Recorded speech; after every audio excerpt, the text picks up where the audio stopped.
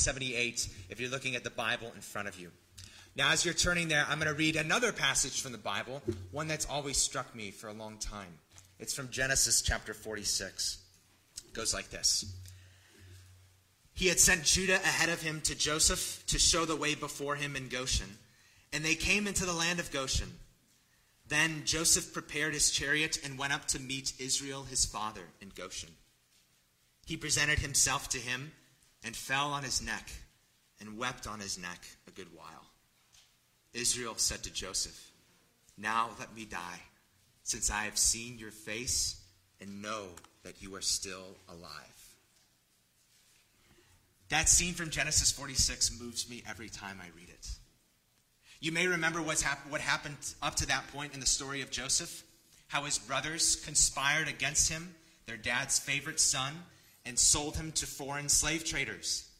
Joseph wound up in Egypt, and his time there was like a roller coaster. He went from slave to house manager, from house manager to prison, from prison really to prime minister. But now, in over 20 years since he's been home, the last sight that Joseph's father, Jacob or Israel, saw of him was a blood-soaked robe that he had given his favorite son. Over 20 years. And now that story makes this moment in Genesis 46, when they're finally reunited, just weigh on us. Be so vivid and moving. I love that line. Joseph fell and wept on his father's neck a good while. I like to think that might be what happens in heaven. I don't know. There are other scenes in the Bible that are like this, whether it's the prodigal son or Peter and the resurrected Jesus.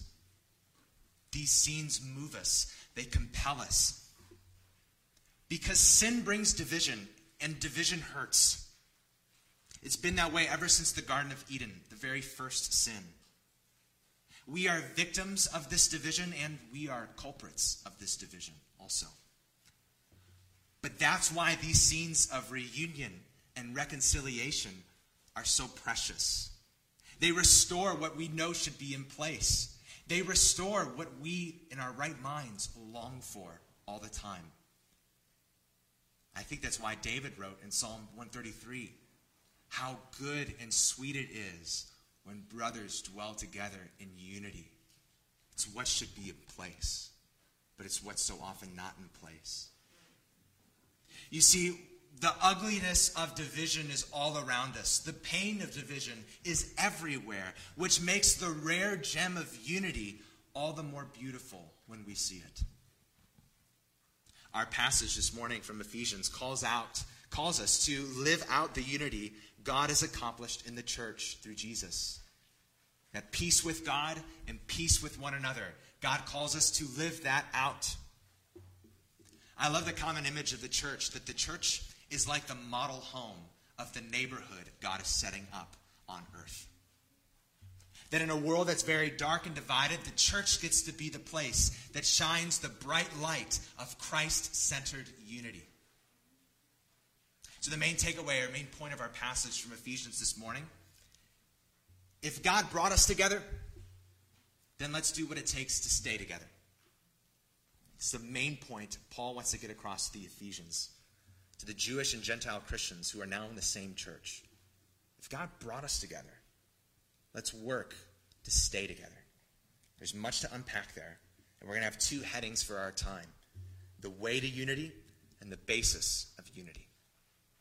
Ephesians 4, verses 1 to 6. I, therefore, a prisoner of the Lord, urge you to walk in a manner worthy of the calling to which you have been called, with all humility and gentleness, with patience, bearing with one another in love, eager to maintain the unity of the Spirit in the bond of peace. There is one body and one Spirit, just as you were called to one hope that belongs to your call, one Lord, one faith, one baptism, one God and Father of all, who is over all and through all and in all. This is the word of the Lord. First heading, the way to unity. The headings we have, the way to unity and the basis of unity, They summarize the passage as a whole, but when we're looking at the first section, verses 1 to 3, I think it's helpful just to give a flyover from the start, and then we'll go descend lower and get into the particulars. So just a flyover overview. Verses 1 to 3, Paul calls the Ephesians to action. You see, the main command is to walk in a manner worthy of the Lord. They will do that through humility, gentleness, patience, and love. And the goal of that walk, the destination, is to maintain unity. So that's the very 30,000-foot overview. Now, we want to know how we reach this destination. What is the way to unity, at least to maintaining it? How do we get there? Well, first, it begins with the gospel. More specifically, the way to unity begins with the truth of the gospel. You know, this crucial insight comes from just one word in verse 1.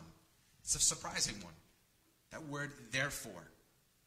You've probably heard it before. Whenever you see the word therefore, you should ask, what is it there for? Therefore points backwards here, not just to what immediately precedes it, but also to what all that's come before this point in the letter of Ephesians. In very many of his letters, Paul shifts from the truth of the gospel to the application of the gospel. This is that shift here in chapter 4. So in chapters 1 to 3, Paul talks about the new people God has created. God is the one who called us before the foundation of the world to be holy and blameless. He did this through Christ's work on the cross and the Spirit's work to make us alive. And Paul has explained that this new people God has made through his Son and by the Spirit, this new people also includes Gentiles, surprisingly enough. So in other words, chapters 1 to 3, all that's come before this point, Paul told them, this is what God has done for you. He told them, this is who you were, and this is what God has done.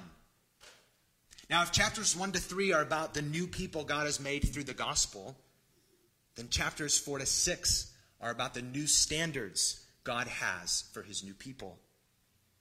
Chapters 1 to 3, this is what God has done for you. Chapters 4 to 6 of Ephesians, this is how you should now live. We need both of this. The truth leads to life.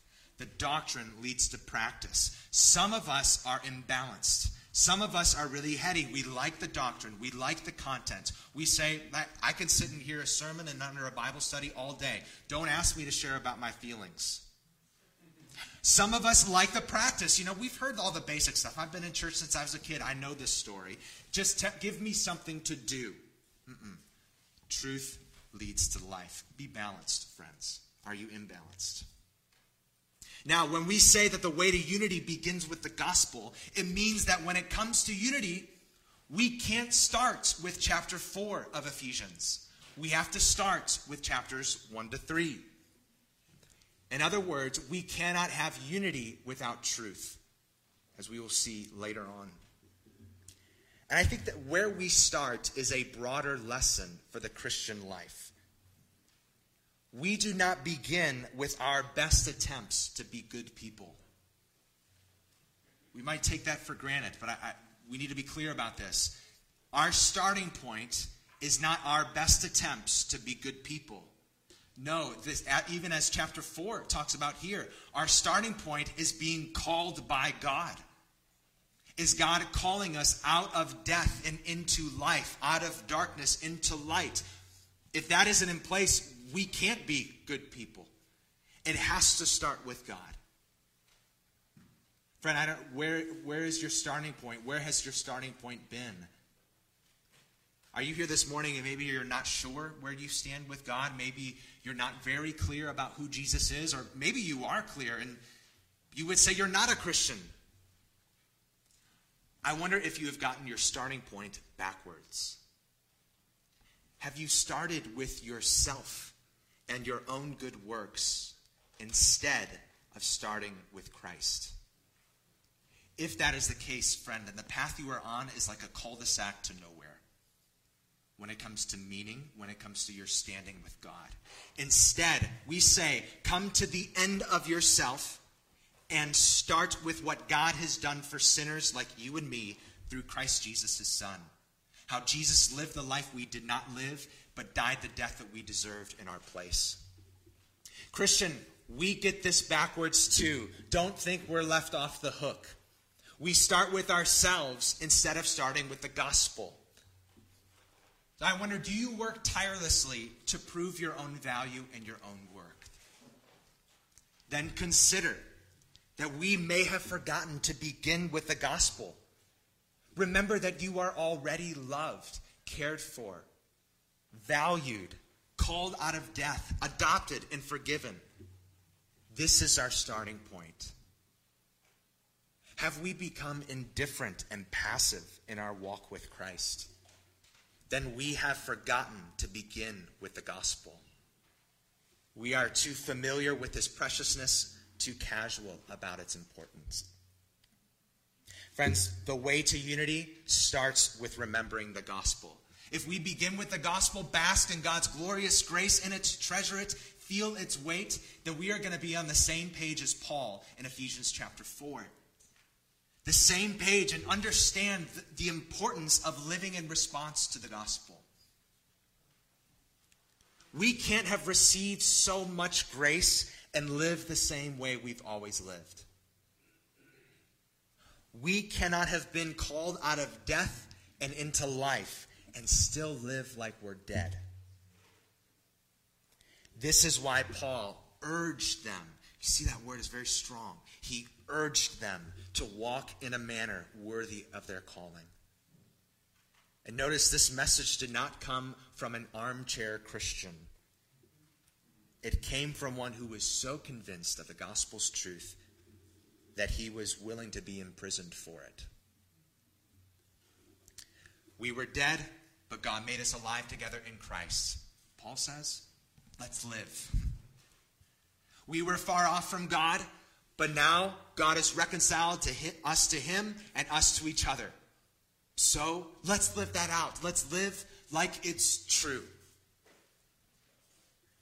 So the way to unity begins with the gospel, but the way to unity also continues with the gospel. More specifically, it continues with the practice of the gospel. Like we said, we don't leave the gospel behind. We now live it out. It shapes our entire lives. Unity will come when redeemed sinners, fueled by the Spirit, live out the qualities that belong to and are produced by the gospel. Paul unfolds these qualities in verses 2 to 3. You can look down there, notice them.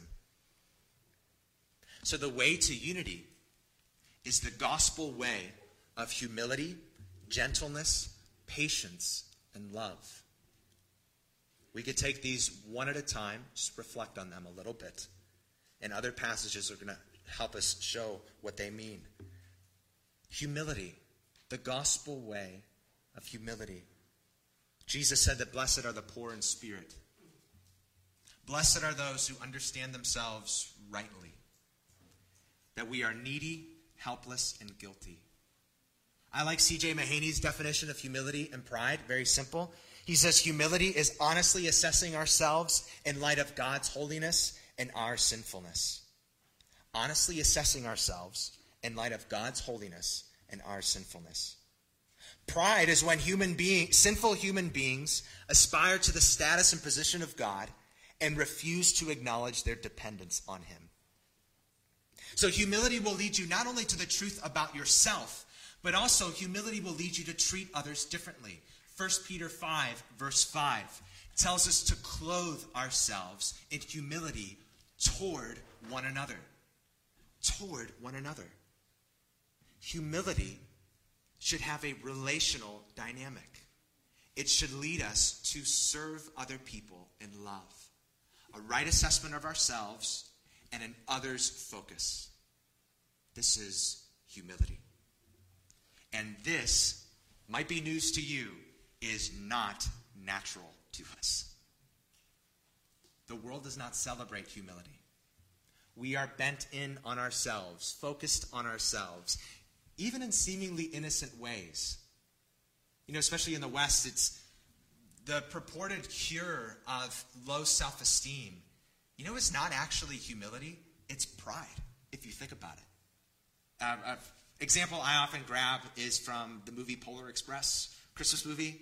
Maybe you've seen it. Maybe you've heard the song from it by Josh Groban, who's got a great voice. I mean, and this song gets stuck in my head every year. It's called Believe. Hear the lyrics from Believe. It says, believe in what your heart is saying. Hear the melody that's playing. There's no time to waste. There's so much to celebrate.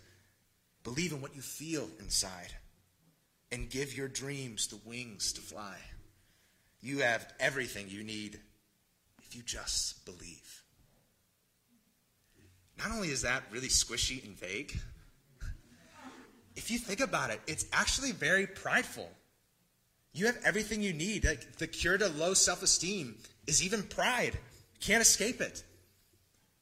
And friends, think about how this would work with church unity. If everybody in the church is prideful, not humble, unity will be impossible. If that's the case, if everybody in the church is prideful, then everybody will assert their own preferences, vie for their own interest and power. If everybody in the church is prideful, then we'll always elevate ourselves above others. Then we'll always say, that person's sin is worse than mine. Instead, we walk the gospel way of humility. Friends, consider that we are benefactors of Christ's humility. He who was rich, but who for our sakes became poor. Peter said to clothe ourselves in humility. You know what the scene he likely thought of when he wrote that? When Jesus clothed himself with a towel to wash his disciples' feet. The way to unity is the gospel way of humility. And it's the gospel way of gentleness, that second quality in verses 2 to 3. You know, when I think of gentleness, I think of how Kate and I try to calm down our puppy, Annie. When Annie sits next to us at the couch, she is allowed on the couch. That was a decision that we cannot walk back from. She starts, and she gets to become unruly and fussy, and she starts to bite us a little bit. If we're not frustrated, we can say, gentle, calm, shh, it's okay. You see, Annie is a strong dog, but we want to see her control that strength and show gentleness. Gentleness is strength under control. It's strength used in mercy and in love. This does not come natural, at least to most of us. And at the very least, the world does not celebrate gentleness. Our culture, whether it's in our news, whether it's our social media, does not want us to be level-headed and gentle. They want us to be angry, outraged at everything. Every day. What were we supposed to be mad about this week? Dr. Seuss or something like that? Compare this to the gospel way of gentleness. What Paul wrote to Timothy in 2 Timothy 2, verse 25. Correct your opponents with gentleness. God may perhaps grant them repentance. What if Christians were known for that? Would we not be salt and light, especially in this world? If we are not gentle, we will devour one another over the smallest offenses. Instead, we walk the way of the gospel. And friends, we are benefactors of Jesus' gentleness to us. This is his very heart. Matthew 11, I am gentle and lowly in heart. The gospel way to unity, these same qualities, walking through verses 2 to 3. How do we get to this destination? It started with the gospel. It continues with the gospel. We're in humility. We're in gentleness. And third is patience. Here's Paul's testimony. Again, he's writing to Timothy. This is from 1 Timothy 1:16. Paul said, but I received mercy for this reason, that in me as the foremost, Jesus Christ might display his perfect patience as an example to those who are to believe in him for eternal life. Patience.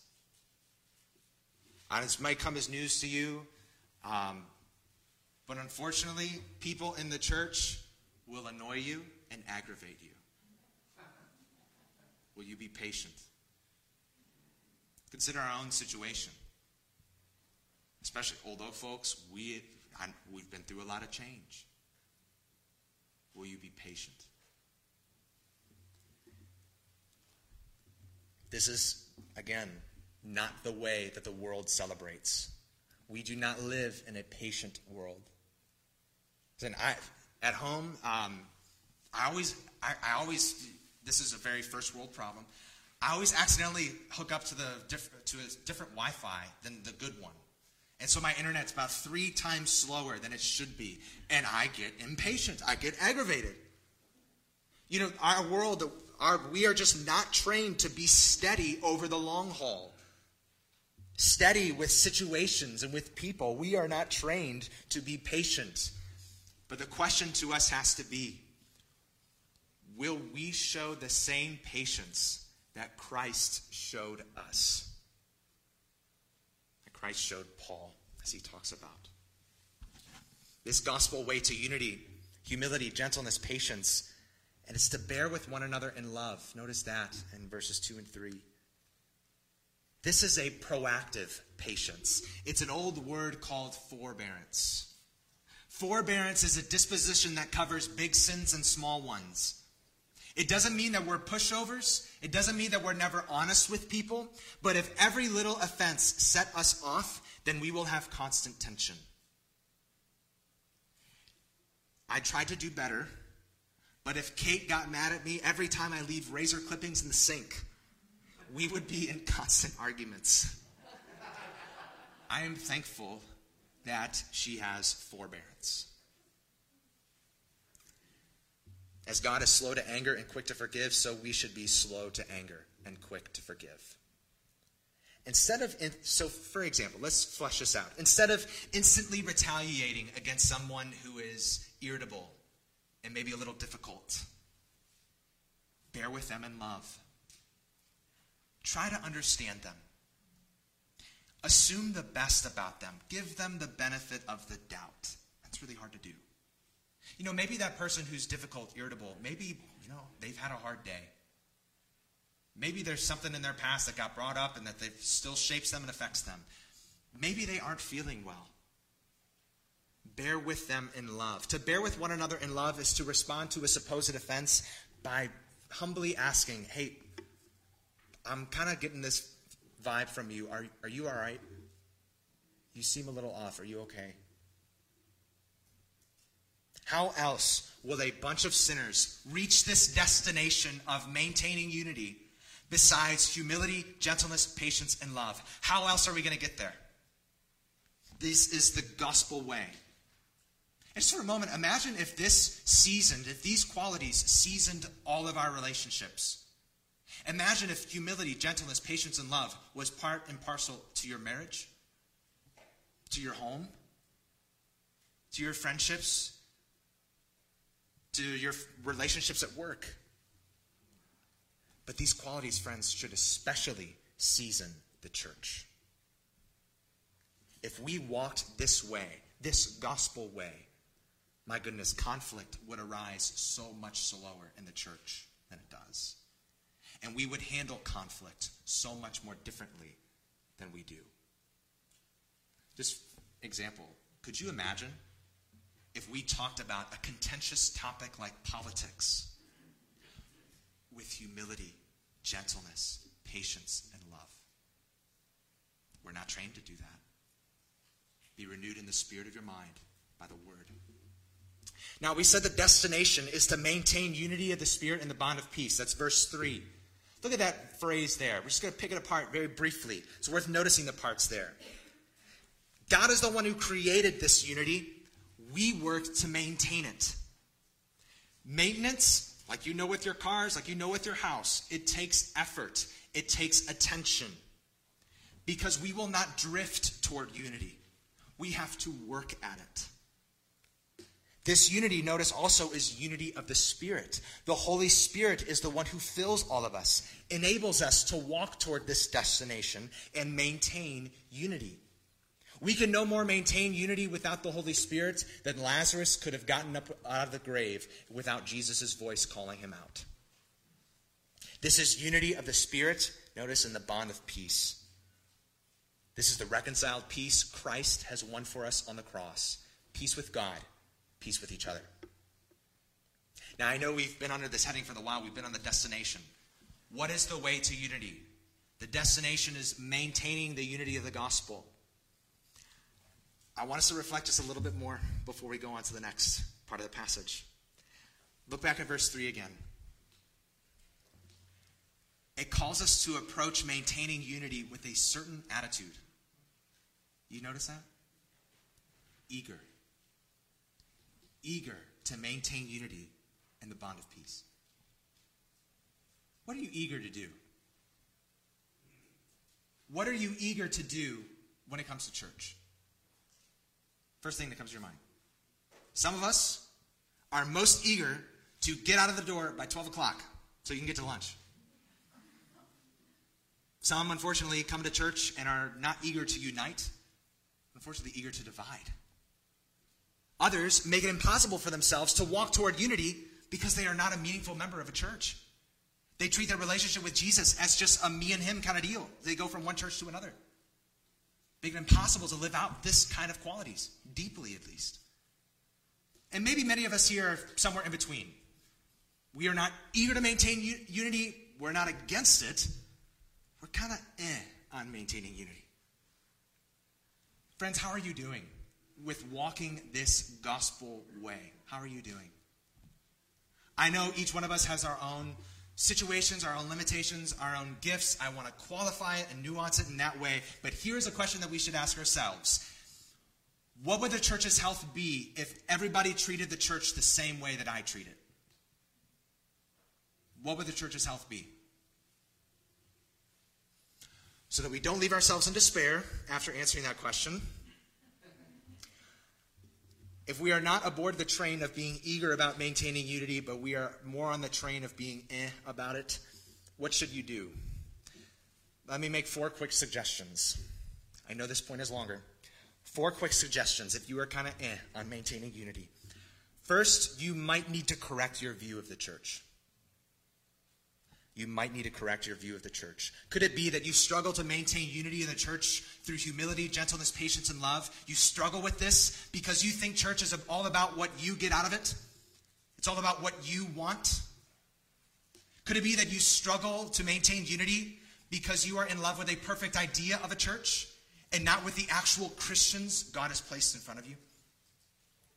Dietrich Bonhoeffer said this in his book, Life Together. The person who loves their dream of community will destroy community. But the person who loves those around them will create community. We're just trying to apply this, being eager to maintain the unity of the gospel. What if we are not eager? Well, you could rethink your view of the church. The second suggestion, for those who are kind of let the covenant be your guide. Let the covenant be your guide. That is the church covenant. You know, church membership isn't exactly like marriage, but it should have a similarly committed love as marriage does. Your marriage vows, the marriage covenant, means that you do not walk away as soon as it gets hard. You do not walk away as soon as you don't feel it anymore. Church, let's be honest. It's just easier to leave than it is to deal with what we don't like. It's just easier. Just easier to leave than it is to deal with conflict in a humble, gentle, patient, loving way.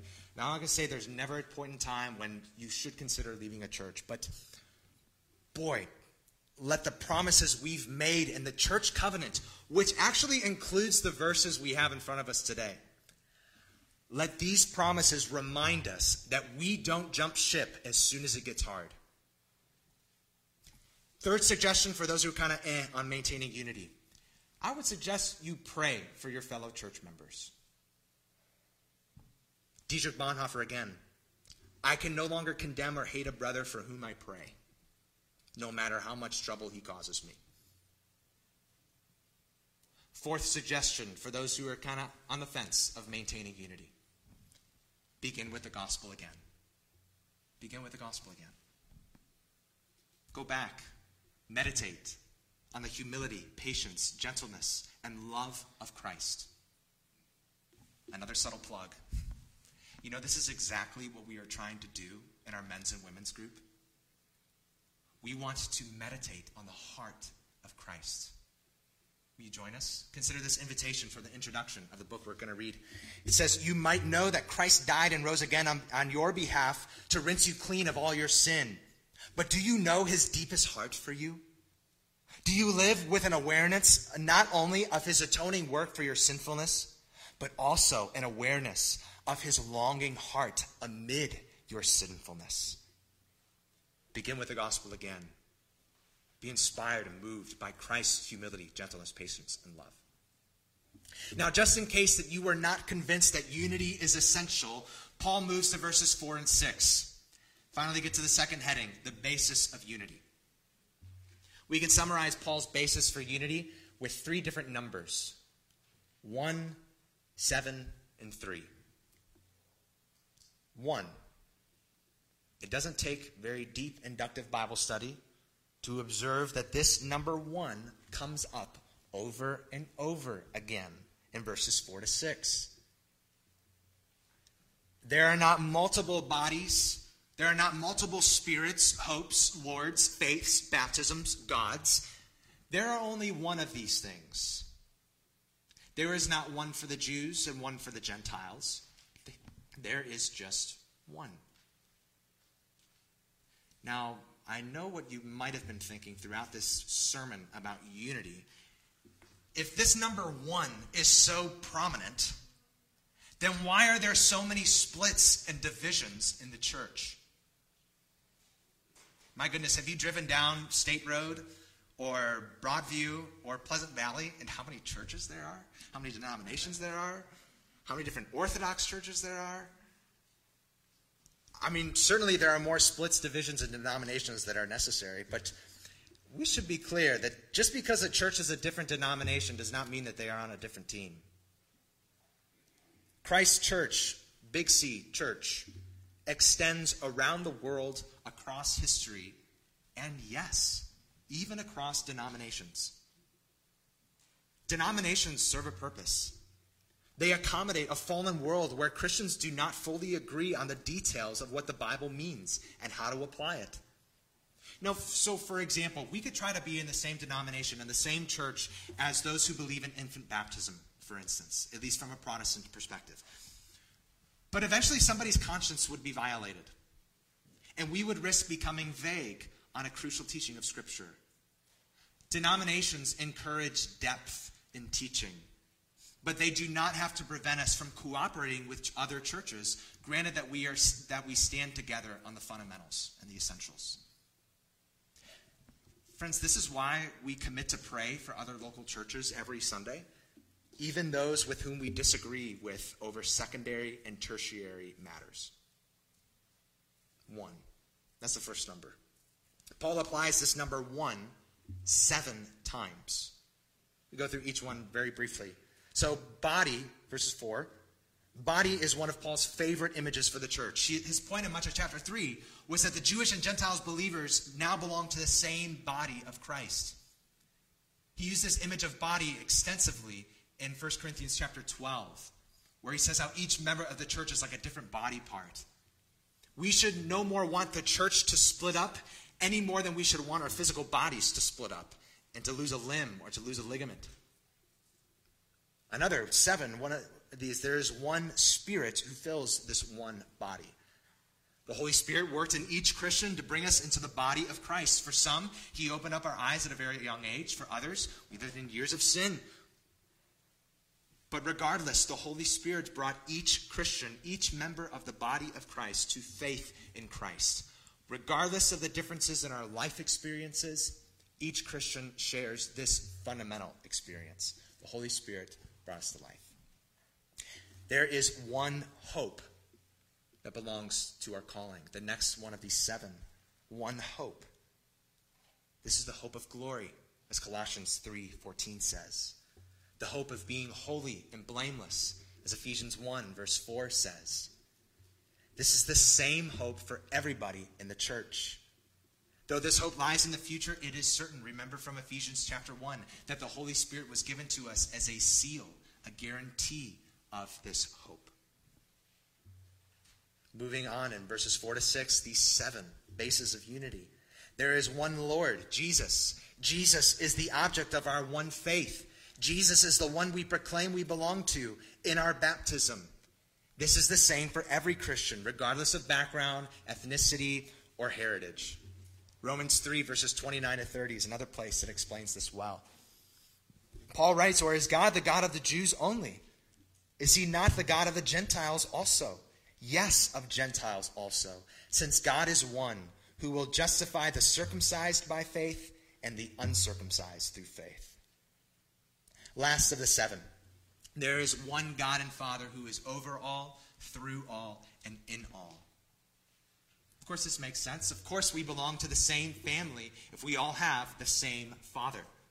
He reigns over all of his people. He works through all of his people, and he dwells in all of his people by his Spirit. So you have the number 1, the number 7, now the number 3. You notice in this section, like so many others in Ephesians, that each member of the Trinity is here.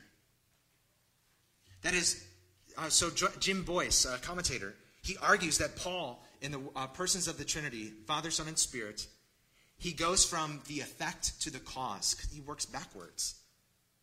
So the Spirit has given the church visible unity. That's the effect. The church got to be the church only because of the work of Christ. Christ did his work at the commissioning of the Father, the one who is over all, through all, and in all. From effect to cause, the 3 persons of the Trinity united together for our salvation.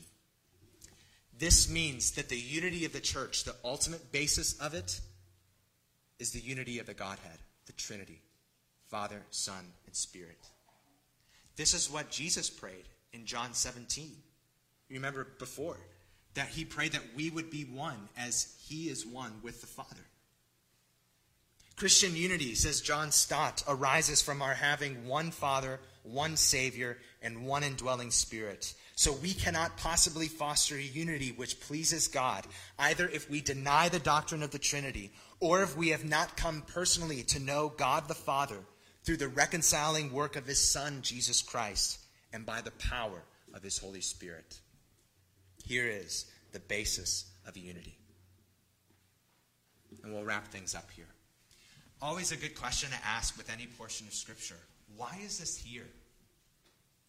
Why is this passage, Ephesians 4, verses 1 to 6, why did Paul feel the need to write this?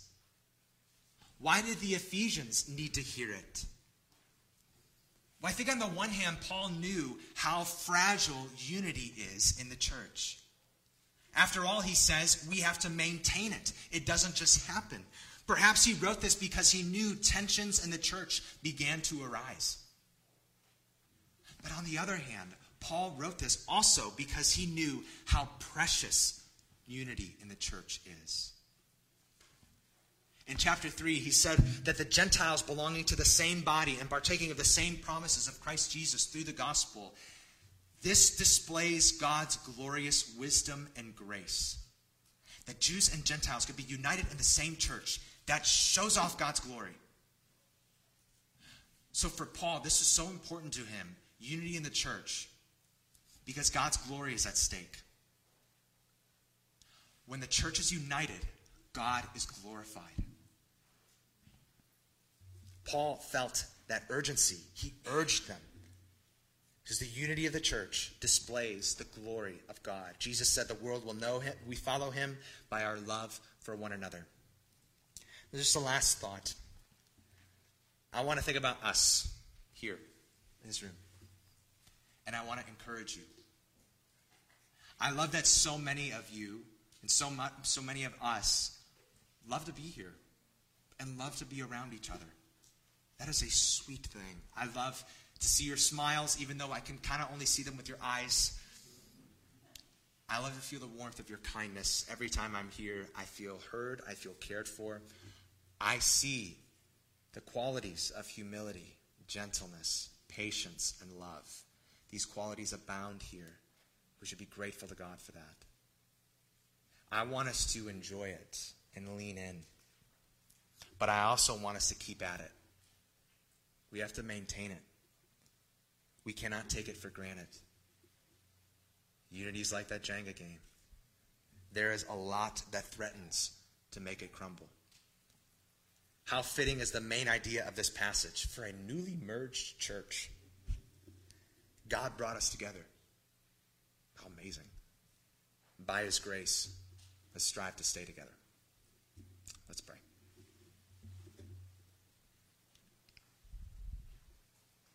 We love you, Lord. We thank you for doing what we cannot do. We thank you that you brought us back to yourself. We thank you, Lord, that you sought us in your humility, your gentleness, your patience, and your love.